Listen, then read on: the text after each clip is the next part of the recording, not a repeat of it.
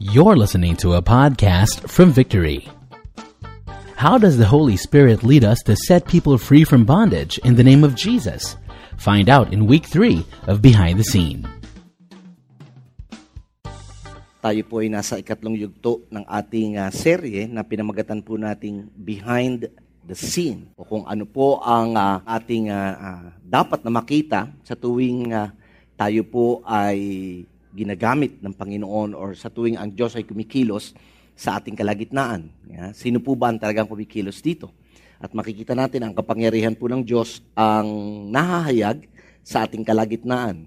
Now, para po sa mabilis lang nating pagre-review natin, sabi natin na every time God works sa mundong ito, He would always look for vessel. Naghahanap po siya palagi ng sisidlan, kung saan ang kanyang kapangyarihan, ang kanyang layunin, ang kanyang presensya ay mahahayag. Ang presensya po ng Diyos ay naroon kahit saan. Tama po ba? God is everywhere. He is omnipresent. Nasaan man or anumang lugar, hindi pwedeng wala ang presensya ng Diyos. Pero higit pa sa presensya ng Diyos, ang gusto natin ay kumilos ang presensya ng Diyos. At yun po rin ang kanyang kagustuhan. How I wish sana, pag ninasa niya ng Diyos o ninais ng Diyos na kumilos, kikilos na lang siya anytime. Kaso hindi po kadalasan ganun ang nangyayari. Minsan lang mangyari na ang Diyos ay kikilos sa gugustuhin niya. Palagi siyang naghahanap ng sisidlan. Medyo sikuhin mo yung katabi mo. Sabi mo, ikaw ata yung sinasabi ni Pastor. Alright. All of us, bawat mananampalataya, bawat tagasunod ni Kristo, ay pwedeng maging sisidlan upang ang kapangyarihan ng Diyos ay mahayag sa ating kalagitnaan. Naunawaan niyo po ba? At yung po ang dahilan kung bakit natin pinag-aaralan ang sharing ito. Para matutunan natin paano tayong magdidepende sa banal na spirito.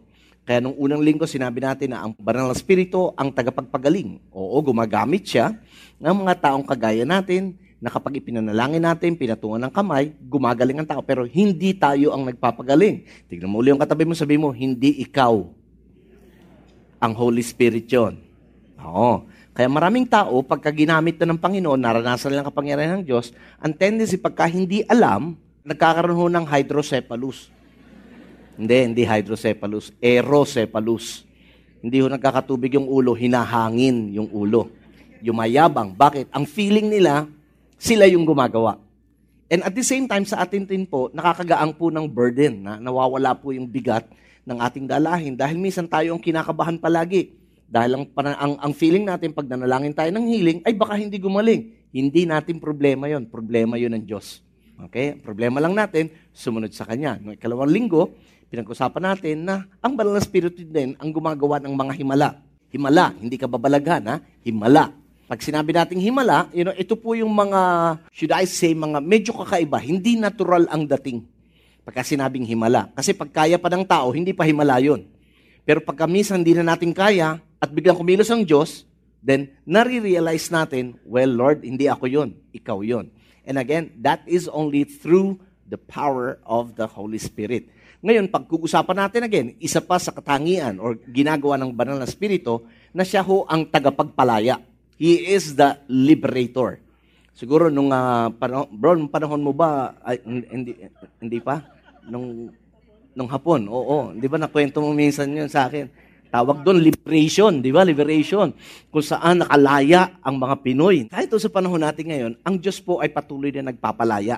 Nais niya na ang bawat isa. In fact, as far as His will is concerned, gusto niya lahat maging malaya. Pero, syempre, ang pagkaalipin, o yung when in bondage or in slavery, kahit kagustuhan niyo ng Panginoon, maraming beses, ang mga tao din ang gumagawa ng dahilan kung bakit naaalipin sa anumang bagay. Tama po ba?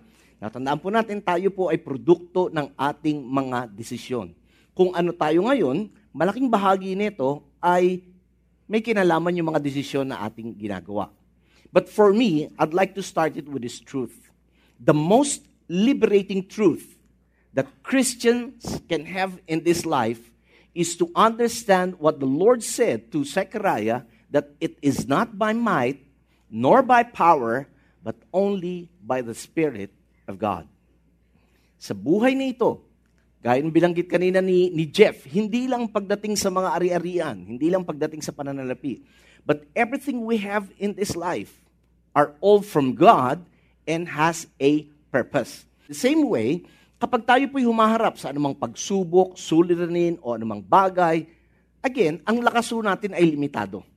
Kaya nga sinabi rin ng Panginoon kay Pablo, my strength is made perfect in your weakness. So, anong punto nito? All in all, ang bottom line is tunay na pagdepende sa banal na spirito.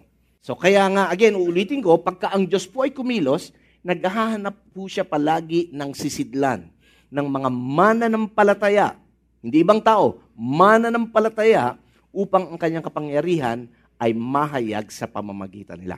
So, tumayo po tayong lahat bilang pagbibigay galang natin at buksan po natin ating mga Biblia sa mga gawa, 16 na kabanata at talatang 16. So, medyo mahaba ito. No? So, sabayan po ninyo ako ng pagbasa. As we were going to the place of prayer, we were met by a slave girl who had a spirit of divination, manghuhula, no? And brought her owners much gain by fortune-telling. She followed Paul and asked, crying out, these men are servants of the Most High God, who proclaim to you the way of salvation. And this she kept doing for many days. And Paul, having become greatly annoyed, turned and said to the spirit, I command you in the name of Jesus Christ to come out of her. And it came out that very hour. But when her owners saw that their hope of gain was gone, they seized Paul and Silas and dragged them into the marketplace before the rulers. And when they had brought them to the magistrates, they said, these men are Jews, and they are disturbing our city. They advocate customs that are not lawful for us as Romans to accept or practice. The crowd joined in attacking them, and the magistrate tore the garments off them and gave orders to beat them with rods. 23.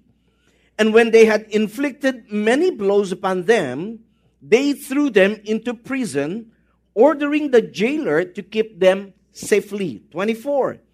Having received this order, he put them into the inner prison and fastened their feet in the stocks. And about midnight, Paul and Silas were praying and singing hymns to God, and the prisoners were listening to them. And suddenly, there was a great earthquake, so that the foundations of the prison were shaken, and immediately all doors were opened, and everyone's bands were unfastened. And when the jailer walked and saw that the prison doors were open, he drew his sword and was about to kill himself, supposing that the prisoners had escaped. Father, we thank you once again for this opportunity that we could just study your word, that we could just learn from your word. And Holy Spirit, we welcome you in our midst. Thank you for your promise, Holy Spirit, that you will always be our guide. You will always be our teacher, that you will teach us all things and you will guide us into all truth. And this morning, once again, Lord, we plead with you, help us. Open our eyes to see, our ears to hear, our minds to understand, even our hearts to believe. This is what we pray in Jesus' name. Amen. May clean background lamang, pagkatapos na si Pablo at si Barnabas, sila po yung dating magkasama eh. Pero pagkalipas ng ilang panahon, sila po ay naghiwalay. Okay, nagkaroon sila ng kaunting pagtatalo dahil lamang sa mga isasama nila kung sino ang gusto ng bawat isang isasama. Sa madaling salita, naghiwalay sila ng landas, nagpatuloy sila sa kanya-kanyang gawain nila, and pinili ni Pablo na isama si Timothy at saka si Silas. Nagpunta po sila sa iba't ibang lokal na churches na kanilang in-establish upang ibigay po yung napagkasunduan ng council doon sa Jerusalem kung ano ang dapat na ibahagi lalo na sa mga hindi Hudyo, yung mga Hentil. You know? At besides that, ang ginawa po nila Pablo, Silas at Timothy, as they went to the different local churches, they established the believers in the faith. Itinatagpo nila ang mga mananampalataya. Naiintindihan nila Pablo ang kahalagahan na maitatag ang mananampalataya sa salita ng Diyos, sa pananampalataya, at sa isang lokal na gawain. Kaya nga, kahit paano ganun po din ang ating ginagawa. You know, we want every one of you to be established in the Word, established in the faith, and established in a church community. And that is what they did dun sa bawat local churches na established nila all around them. And then, ang nangyari po nun is that nagkaroon ng mga spiritual manifestations. Pag sinabing spiritual manifestation, may mga nangyaring mga kakaiba doon sa kanilang kalagitnaan. Una, doon sa babae, yung slave girl, yung mga hula na babae, at noong nakulong si Pablo, sa kanila din po. Now, bago ko ituloy, gusto ko lang iset yung stage natin. Alam po ninyo, may dalawang mundong gumagalaw. Okay? The spiritual world and the physical world. Alam naman natin, hindi natin kayang maghanap ng larawan pagdating sa spiritual world, no? Kundi dapat space lang yun. But, kunyari na lang, let's just imagine lang. Paintulutan nyo lang ako. Itong larawan nyo sa kaliwa would represent the spiritual world. You see, the spiritual world is as real as the physical world. In fact, some Bible scholar says that the spiritual world is more real than the natural world. Lahat ng nakikita natin ngayon sa mundong ito, una sa lahat, nag-exist na doon sa spiritual world. Naintindihan niyo po ba? Okay, bago natin makita rito, nandun na yon. Kunyari, halimbawa, ang mesang ito. Dati wala itong mesang ito. Ito ay nagsimula doon sa isipan nung lumikha niyan, nung nag-design at nag-manufacture niyan. So, kung ano yung nasa isipan ng designer, isinulat niya, drawing niya, binigay doon sa manufacturer, ginawa nila. Ngayon nakikita na natin yung lamesang yan. Naintindihan niyo po ba? Ganun din when it comes to the spiritual world and the physical world. Everything that we see in the physical world, first and foremost, existed in the spiritual world. And at the same time, maraming bagay na nangyayari dito sa mundo, dito sa physical world, na may kinalaman yung spirit world. Now, I'm not talking about mysticism here. Hindi ako nagkikwento rito ng yung pagiging mystical. Alam niyo, yung lahat puro may spirito, lahat may spirito. Yeah, I'm not talking about that. I'm talking about the reality of the existence ng spirit world at ng physical world. Naintindihan niyo po ba yung pinag-usapan natin dito? Okay. Now, bakit ko sinasabi to? Dahil maraming beses, pagka merong tayong nararanasan o nakikitang nangyayari sa mundong ito, minsan ang tendency, we deal with it with the flesh or in the flesh. Ginagamitan natin sariling lakas, sariling diskarte, and sooner or later, we discovered na pumapalpak. Kaya nga pinag-aaralan natin to. Again, sabi kanina, yung binasa natin, it's not by might, not our own might, not our own power, but it is only by the Spirit of God. Now, yun yung isang dapat panghawakan natin.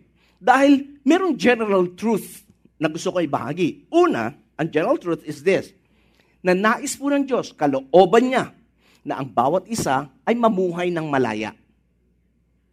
And on the other side of the pendulum, another truth speaks that the devil, as far as he is concerned, he wants every man to be his slave, to be in bondage, to be imprisoned of whatever na gusto niyang gawin. Bakit? Number one, he doesn't want anyone to acknowledge God.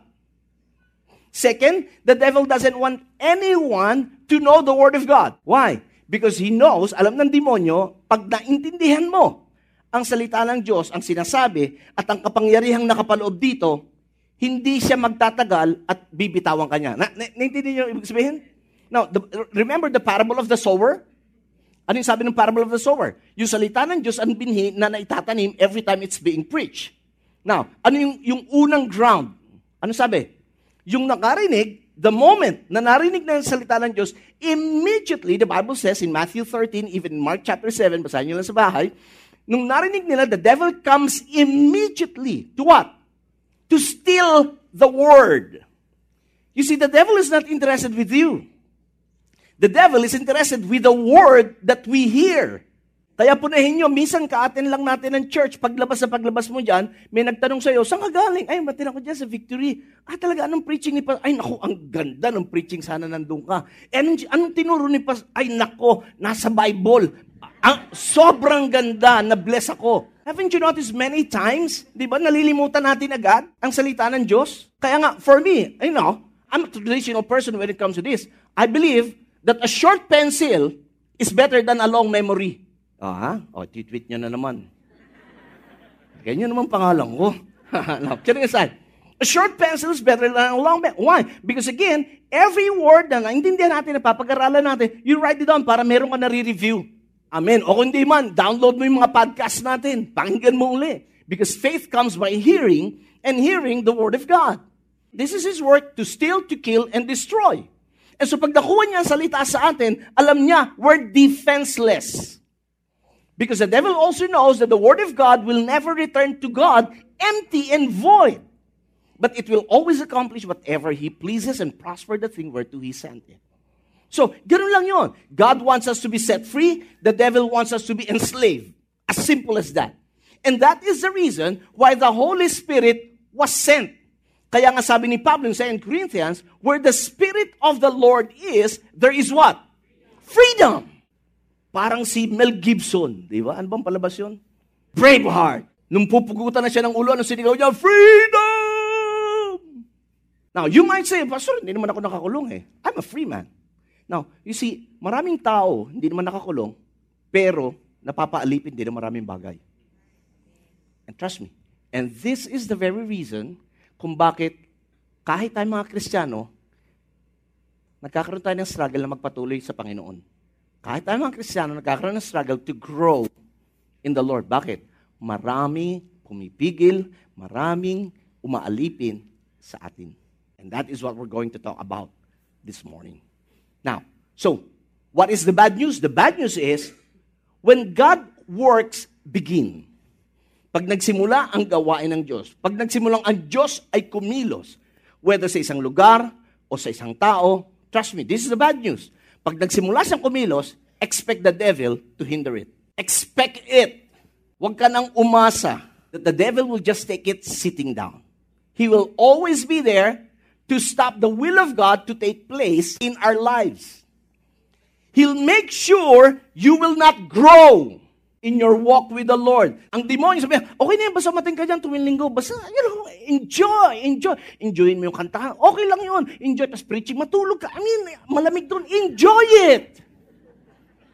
He will always be there to stop the purpose and the will of God to take place. That's the bad news.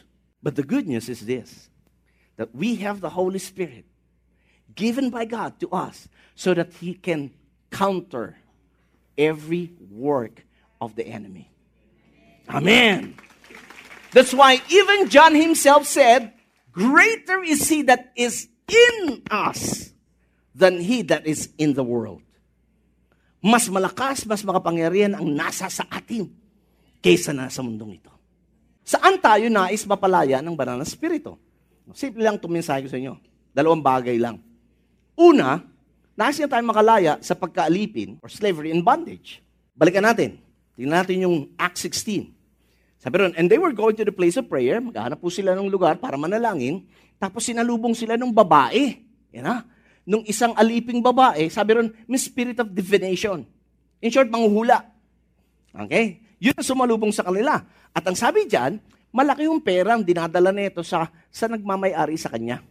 O doon sa amo niya, so to speak. So sa pamamagitan ng panghula. Hindi ko alam kung kanino kamag-anak yan. Kayo bahala mag-isip. Pero yun ang ano niya. Ngayon, eto nangyari. Yung sumunod ng talata, sabi ron, siya'y sumusunod kay Pablo. At saka doon sa mga kasama niya. At sigaw ng sigaw. Na ano yung sinisigaw?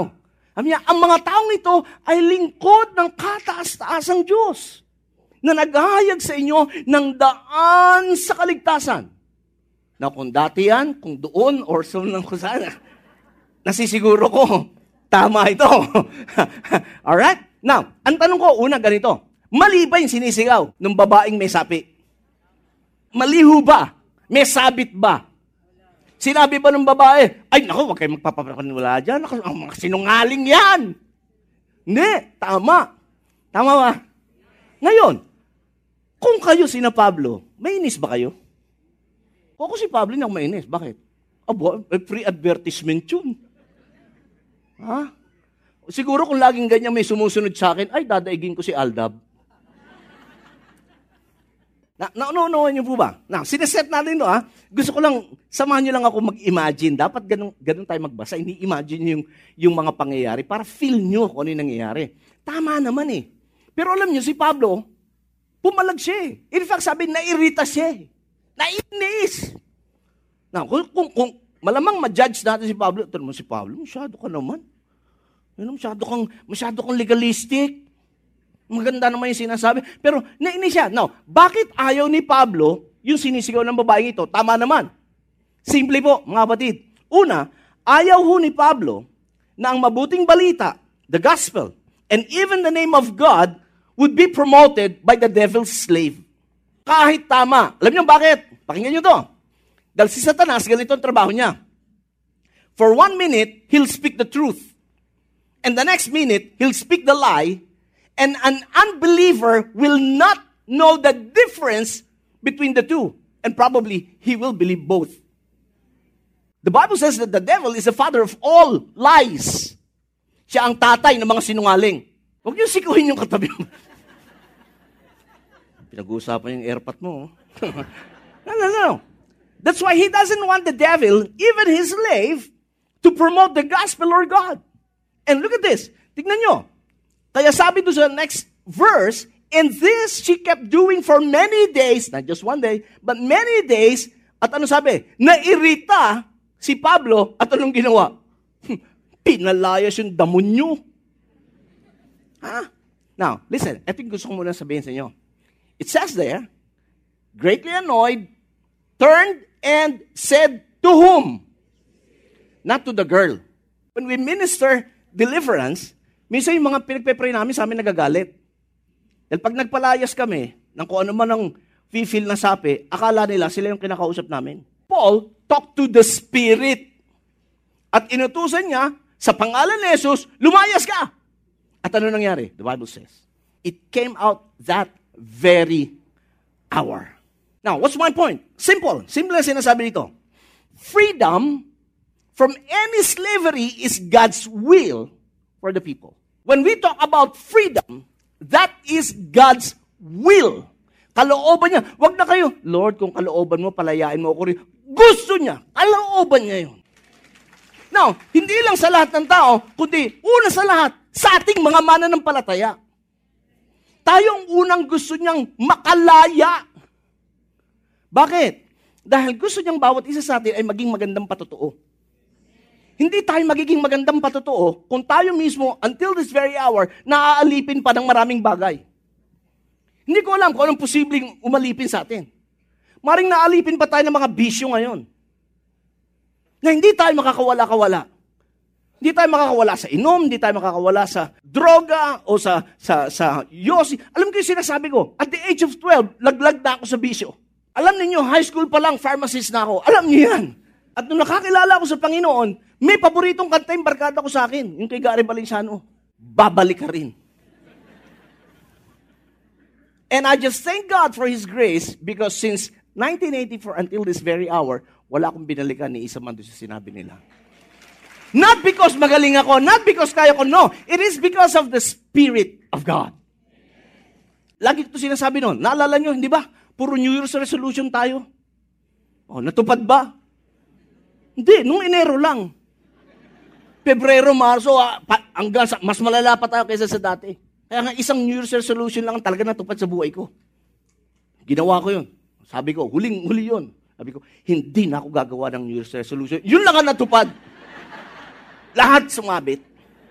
Now, bakit? Because we thought it's according to the willpower. We thought it is just all about positive thinking. Again, it's all because of the Holy Spirit. It is all about the grace of God. God wants you and me to be set free. Kaya nga tayo may Victory Weekend eh. Kasi doon sa Victory Weekend, pinag-uusapan natin, binibigyan natin ng diin, ano ba yung ginawa ni Jesus sa krus ng Kalbaryo? At hindi biro yun para sa'yo at para sa akin. Kailangan maintindihan mo yun. Kung di natin maintindihan yung ginawa ni Jesus, we will take everything lightly. Ay, basta ako ligtas na. Laging yun, basta ako pupunta ako sa langit. Okay na sa akin yun. Now, what we don't understand is salvation is more than just going to heaven. Kung yun lang ang goal ni Lord, sana nang tumanggap ka, kinuha ka na niya. Hindi, andito ka pa rin eh. At ang buhay pa rin natin ang binabasa ng iba. But still, God wants you to be set free. Kaya nga doon, pinag-uusapan din ang kapangyarihan ng Banal na Espiritu. We talk about the power of the Holy Spirit. Yung afternoon sessions, we talk about deliverance in every area. Deliverance sa bisyo, deliverance sa maling relasyon. Hello? Deliverance sa maling paniniwala. Deliverance doon sa even yung dysfunctional relationship. Hinuhukay natin yung root cause. Now, hindi natin pinagsasabi kung anong problema mo, but we try to dig deep to the root cause Kasi madalas ang pinuputo lang natin bunga. Kahit putulin mo yung bunga, mamumunga uli yan. Putulin mo sa ugat para wag mamunga. And that's what we do every time we do Victory Weekend. And we don't do it for the sake of doing it. It is, again, intentional. Because God wants to set you free. At ano sabi? And you shall know the truth. And the truth will what? John chapter 8. Now, what will set you free? Come on. What will set you free? No. It's not the truth. It's the truth that you know. Because kahit meron kang truth, kahit lagi mong kipit-kipit yan sa kilikili mo, hindi ka makakalaya. Kailangan alamin mo kung ano yung truth. Unless we know the truth, we will not be set free. Trust me, kahit every day nandito tayo sa church, it will not set you free. Victory cannot set you free. Attending church cannot set you free. It is the truth that we know that will set us free. You know, I just thank God. Just a simple testimony. Again, I just thank God. Alam nyo, ako yung huli na born again sa amin. Alam nyo mga kapatid ko, ugali ko. The more mo akong bawalan, the more kong gagawin. And I just thank God dahil yung mga kapatid ko, hindi nila ako sinira ng, naku, Sani, bawal yan. Alam nila, dahil rebelde ako. Hindi nila sinira yung bawal. Sabi lang ng kapatid kong babae, Sani, dito ko na sa totoong heaven. Hindi yung, wow, tall heaven. Dito ko na sa totoong heaven. You know, pumapalag ako, of course. It was when I came to the point that I read in the scripture that my body is the temple of the living God. And whoever destroys this temple, God will destroy. That set me free. Why? Because it's the truth that we know. Not just knowing knowledge, but knowing it in the heart. And God will use it to set us free. And that's the reason why we really encourage you to go through one-to-one. Because kung walang gagabay sa atin kung ano yung totoo, it will be hard for us. Now, let me just challenge every one of you. I say this from my heart. You see, we need to be accountable to somebody. Because if we're not accountable to somebody, wala tayong katatakutan na may mag-check sa atin. Man, pag takot tayong i-check, that means we're not serious with our walk with the Lord. Sorry to say that, but that's the truth. Kaya maraming taong ayaw maging accountable, ayaw nilang managot sa iba because ayaw nilang pagbawalan. Again, sabi ng Bible, walang pinagbabawal. Pinapayagan lahat. Pero hindi lahat kapaki-pakinabang. I mean, kung gusto mong laklakin pati yung brake fluid, suck it to your bags. But will that be beneficial? You wanted to continue with the wrong relationship? Come on, do it. Hindi bababaan Diyos. Sabi, wow! Sabi ni Lord, anak, malaki ka na. Narinig mo na yung pinipreach, nababasa mo na sa Bible yan. And we need somebody to help us in this walk. Because if nobody will help us, trust me, it is hard. That's why we always say it's better together. Two are better than one. If one falls, the other one will lift him up. But woe to him who falls alone. So God wants to set you free. Alam niyo, maraming magandang pangako si Lord na hindi natin ma-enjoy dahil may mga bagay na umaalipin sa atin. Kaya gusto niya makalaya tayo. Hindi lang para bumait ka. Kasi sa harapan ng Diyos, mabait ka na. Yun ang faith niya. Mabait ka na. Pero kailangan makita ng iba na talagang mabait ka. Kaya kailangan tayo makalaya. May mga kilala ba kayong Kristiyano na kung makapagmurat, daig pa yung lapis sa sobrang lutong? May kilala ba kayong Kristiyano na matagal na? Minsan naglilingkod. Minsan nga pastor pa eh. Ha? Parang ako. Na pagka nasisingitan ng mga at nakakat ng sasakyan, biglang yung halo umuut.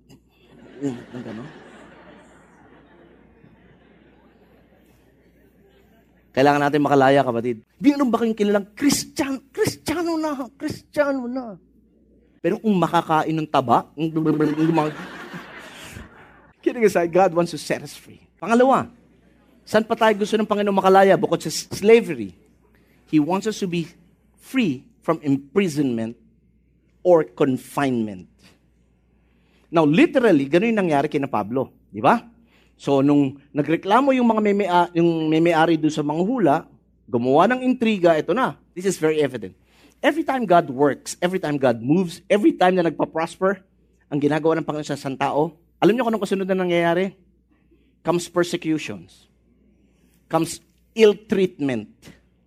Not just you're being misunderstood, but you are judged wrongly by other people. Kaya nga maraming Kristiyano bigla nagbabackslide eh. Bakit? Hindi makayanan yung persecution. Hindi makayanan yung maganda naman yung ginagawa, tapos iba yung intindi ng tao sa kanila. O minsan na-accuse. Hindi nila makaya yun eh. So umaayaw. Sabihin ng buti pa doon sa Tati Correlio, walang nanggaganito sa akin. So umaayaw, ayaw nila. Basta ginagawa mo, ang gawain ng Panginoon, asahan mo na. May kukontra sa'yo. Bukod sa demonyo, gagamit din ng demonyo ng tao para kontrahin ka. At ang pinakamasaklap sa lahat, minsan nagagamit niya, pamilya pa natin. Tama? Alam ng demonyo na ang tanging taong makakasakit sa'yo, yung mahal mo. Sounds family ba? Sounds family? That's the truth. So anyway, nabalitaan, inintriga si Pablo, binugbog, dinala doon sa magistrate, pinapalo ng rod. Yun ang sabi. They were mobbed, they were drugged, and then they were beaten by rod. And then hindi lang yun, pinakulong. Ginagawa ng kalooban ng Diyos, nakulong pa. O, hindi ba yan ang mga sabi ng mga Kristiyan? Ginagawa ko ng kalooban ng Diyos, ito pa'y gaganti niyo sa akin. O, di ka nag-iisa. Si Pablo, ganon. Tignan nyo, verse 24. And having received this order, he put them into inner prison and fastened their feet in the stocks. Hindi lang binugbog, hindi lang inintriga, hindi lang pinersecute, binartolina. Inner prison. At hindi lang binartolina, kinadena. Kasalanan ba yung ginawa nila? Hindi. Kalooban ni Lord. Kaya minsan tayo mga Kristiyano, pagka nag-iisip, alam mo, pag ginagawa mo yung kalooban ni Lord, ay naku, yayamang ka. Hindi. Pag ginawa mo kalooban ng Diyos, bahagi nun, ipe-prosecute ka. Ay, pastor, ayoko niyan. Di wag mo kung ayaw mo. Ang tingin mo ba, makakaiwas ka kung susunod ka. Kaya nga maraming Kristiyano, hanggang nguso, wala sa puso. Bakit? Ayaw nun eh. Tignan mo yung katabi mo, sabi, buti lang di ka ganon. Now, sumunod ng talata, sabi, about midnight. Nung hating gabi na. Alam niyo, sabi nila, ang hating gabi daw, ito ang pinakamadilim na oras sa loob ng isang araw. Kung ang tanghali ang pinakamatinding liwanag at mainit, yung midnight, ito yung pinakamadilim. Kapatid, di ko alam sa iyo. Pero baka feeling mo nandun ka na sa pinakamadilim na bahagi ng buhay mo. At ang feeling mo, ginagawa mo naman ang will ni Lord, pero bakit yun ang nangyayari sa iyo? Now, ang tanong mo ngayon, what's next? I'm doing the will of God and yet this happens to me. What's next? Baka mas matindi pa mangyari dito. Wag na lang. Ayawan na lang tayo. Now, let me just encourage you. Huwag kang mawala ng pag-asa. Kung ginagawa mo kalooban ng Diyos, and the opposite happens to you, don't lose hope. Huwag kang bibigay. Bakit? Kakampi mo ang Diyos. Ay, kakampi ko ang Diyos. Bakit yan ito ang buhay ko? Ayoko na. Baka ibang Diyos yung may kakampi sa akin. Ano nangyari? About midnight, Paul and Silas were praying and singing hymns to God, and the prisoners were listening. Now, I love this. Nasa Bartolina. Tapos nakakadena sila. Kunyari ako si Pablo. Silas, pasensya ka na ha. Naisama kita dito. Hindi ko nga maintindihan eh. Ginagawa naman natin kalooban ng Lord, pero bakit tayo hindi ko maintindihan. Pablo, nananahimik ako doon sa church, niyaya mo ko dito. Mati naman ako sa lahat ng service eh. Meron naman akong victory group eh. Ang ganda-ganda ng buhay ko. Niyaya mo ko. Ano ba namang klaseng, ganito ba ang promise ni Lord? Pwede lang gawin yun eh. They can reclaim. Pwede sila magreklamo. They can have a pity party. Pwede silang mag-awaan dun eh. Pwede silang magsisihan. Sabi ko kasi, sana si Timothy na lang sinama mo. Ako pa eh. Siya, ang tagal ko ng Kristiyano ito, bago lang siya na lang. Pwede. Tama? Pero yung ba ginawa nila? Hindi, kapatid. Sa halip na magreklamo, sa halip na manisi, sa halip na magalit sa Diyos, anong ginawa nila? Sila'y nanalangin at umawit. Sabi ko sa iyo, Pastor, talaga nakakasira ng ulo pagka mga sira na ulo ng mga yan eh. Now, listen. Why did they do that? Because they already know that as far as the devil is concerned, he'll do everything to stop them from doing the will of God. Alam na nila yun. Hindi sila nagpapantasya na inisip lang nila kundi yumaman. Inisip lang nila kundi ma-promote at maging maganda ang buhay. Hindi, alam na nila yun. At ang matindi pang alam nila, pangalawa, alam din nila kung sino kakampi nila. Kaya nung nanalangin sila, naniniwala akong panalangin nila, hindi panalangin ng, Lord, anong klase ka? Hindi. I believe they declare in their prayer who God is. And they started singing hymns. Now, iba yung kanta ngayon sa kanta nun. Noon mga kanta nun, puro patungkol kay Lord. Declaring who God is and what God does. Now, you see, listen, many times, we even underestimate the power of praise.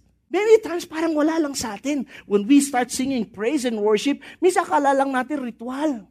Kapatid, may kapangyarihan sa pag-awit ng papurit, pagsamba sa Diyos. And trust me, hindi lang dito nangyari. Even in the Old Testament, nangyari yan. Through praises and worship, God came on the scene. He manifested His presence. Then let me encourage you. Every time you praise and worship God, man, give your best. You know why? Because again, the Bible says, God inhabits the praises of His people. When it says it inhabits, hindi lang andyan si Lord, kundi nandyan siya para gumalaw, para kumilos. Come on, give Him praise for that. And also, let me just encourage you. Every time you give praise to God, make sure that's your best. Because the sad part, many times we wanted the best from God, but we're not willing to give our best. That's the problem. We expect the best, but we don't want, again, sowing and reaping. Man, you give your best, God will give you His best. In fact, He already gave you His best. He gave His only begotten Son. Man, binigay niya sa'yo, heavy yun. Begotten Son.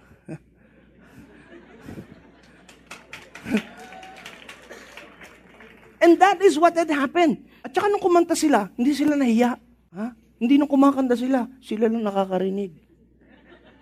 Hindi sinabi ni Paul kay Silas, pare, kanta tayo. O sige. Alive. Nakakahiya. Alive, alive, alive. Di makapalakpak eh.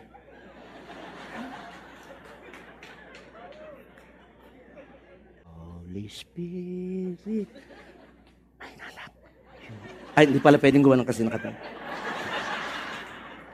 I believe they were so bold in doing what they're doing. Why? Because the Bible says the prisoners were listening to them. Natandaan nyo, naka-Bartolina pa yan, ha? So in short, yung kasunod na Bartolina, medyo malayo. Na, iba ang kulungan nun sa kulungan ngayon. Pag kinulong sila nun, usually sa kuweba dinadala. O kaya, kumbaga sa mga building, malalayo yan.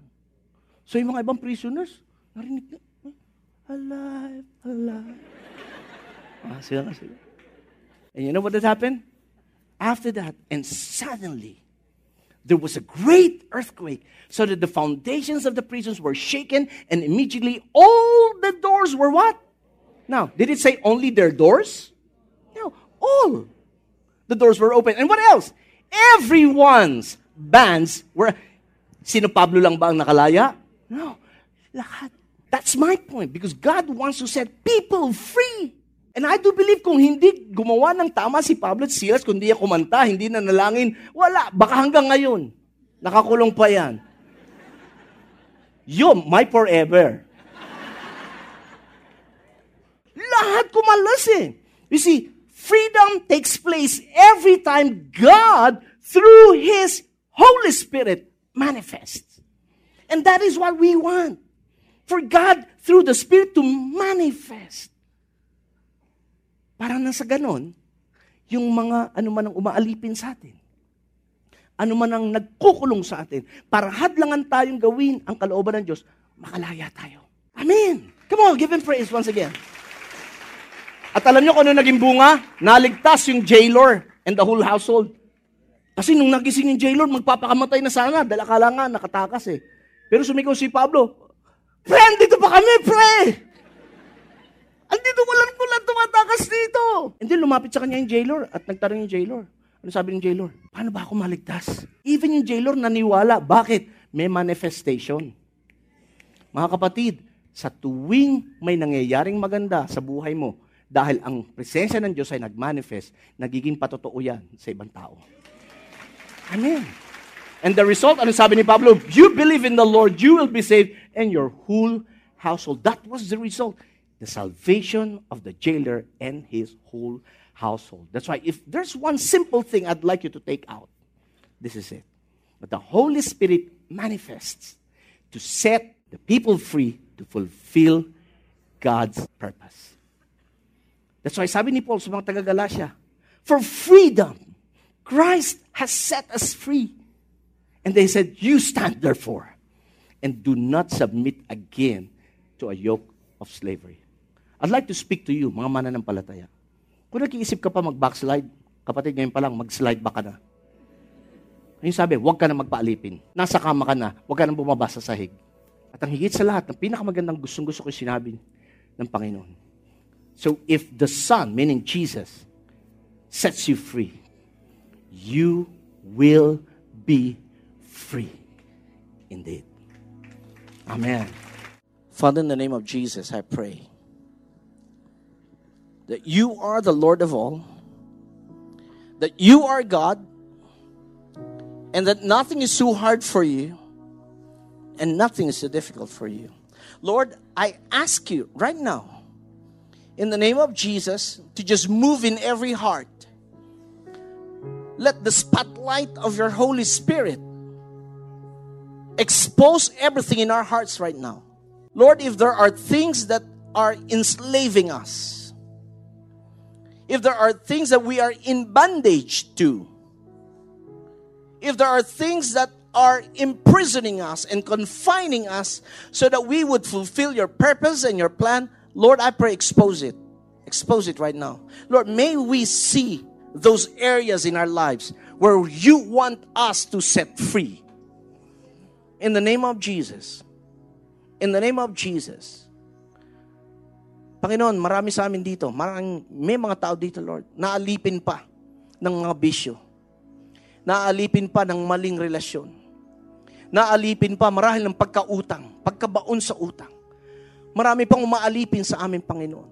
Naalipin pa kami sa pagiging mahiyain namin upang ibahagi ka sa iba. Lord, maring marami sa amin ang nakakulong pa sa mga maling paniniwala. Sa mga maling pananaw sa buhay. Lord, I pray that you would also give us the grace, the boldness, and the courage to admit yung mga umaalipin sa amin. In the name of Jesus. And I'm believing, Lord God, I am declaring that today, you will set us free. Holy Spirit, I pray right now, just move. Why don't you close your eyes? Everybody, close your eyes. Don't look around. Now, if you're here, kung narito po kayo, and alam mo, may mga umalipin sa'yo. I won't be calling you here in front, but wherever you are, alam mo may umalipin sa'yo. Bisyo, o maling relasyon, o masamang ugali, o mga maling pananalita pa, kahit Kristiyano ka na, alipin ka pa ng pagiging mainitin ng ulo, naalipin ka ng pagkautang. Ano mang bagay na yun? Kung nais mo makalaya, nais ko taas mong kamay mo ngayon, papanalangin kita. Salamat po, Panginoon. Nobody looks around. Nobody. Just close your eyes. Focus on God. Look at yourself, not your seatmate. Father, in the name of Jesus, you know them more than I know them. You know what they're going through right now. You know the way they think, the way they speak, the way they act. But Lord, thank you because you love them so much. Thank you, Lord God, because that's the reason why Jesus died on the cross, so that we can be set free. And in the name of Jesus, Father God, we ask for your forgiveness. Would you ask God for forgiveness Right now, kayo mga nagtaas ng kamay, just ask God for forgiveness. Kung ano man yung umaalipin sa inyo, and we tend to agree with that, would you ask God for forgiveness right now? And tell the Lord, you are renouncing it. Lord, nire-renounce ko na. Ano man yan? Yung kasinungalingan, nire-renounce ko na ngayon ang mga bisyo, nire-renounce ko ang maling pananaw, nire-renounce ko ngayon ang maling pagmamanage ng salapi. Come on, renounce it right now. Renounce it.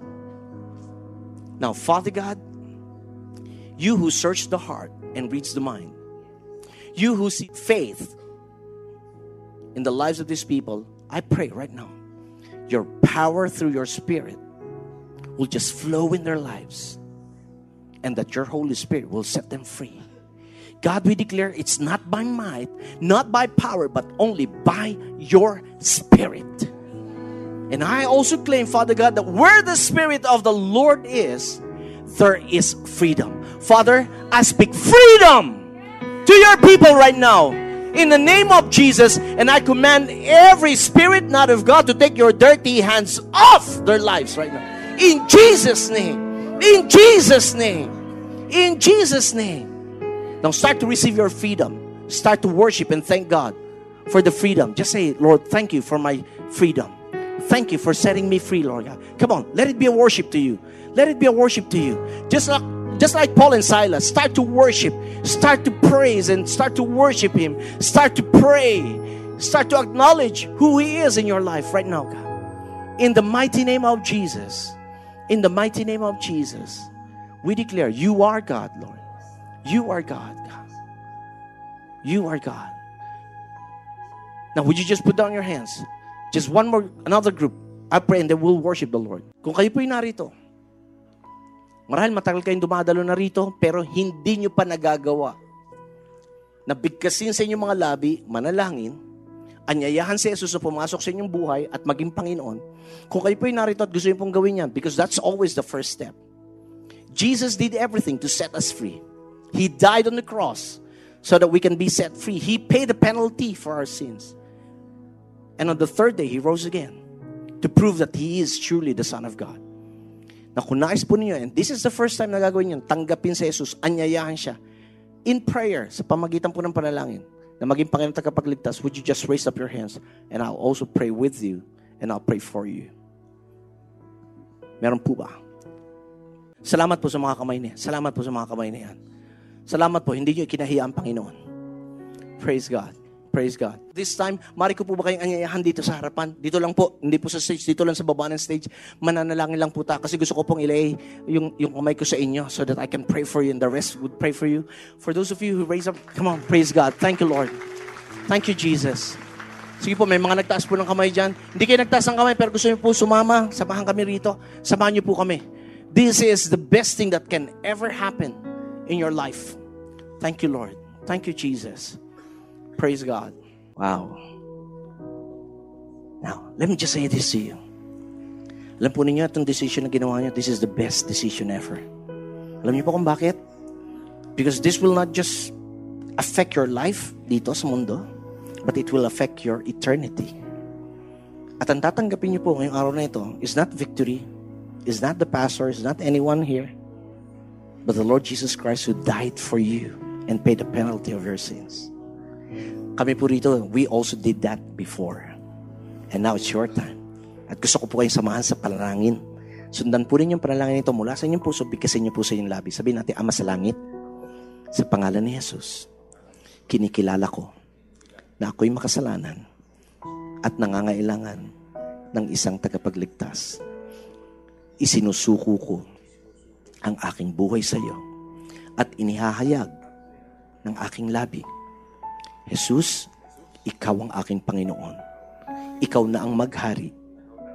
Ikaw na ang magmaniobra ng aking buhay. At ikaw ang aking tagapagligtas. Salamat po sa iyong pag-ibig, sa iyong mayamang biyaya at kagandahang loob. Tinatanggap ko ito sa pangalan ni Jesus. Amen.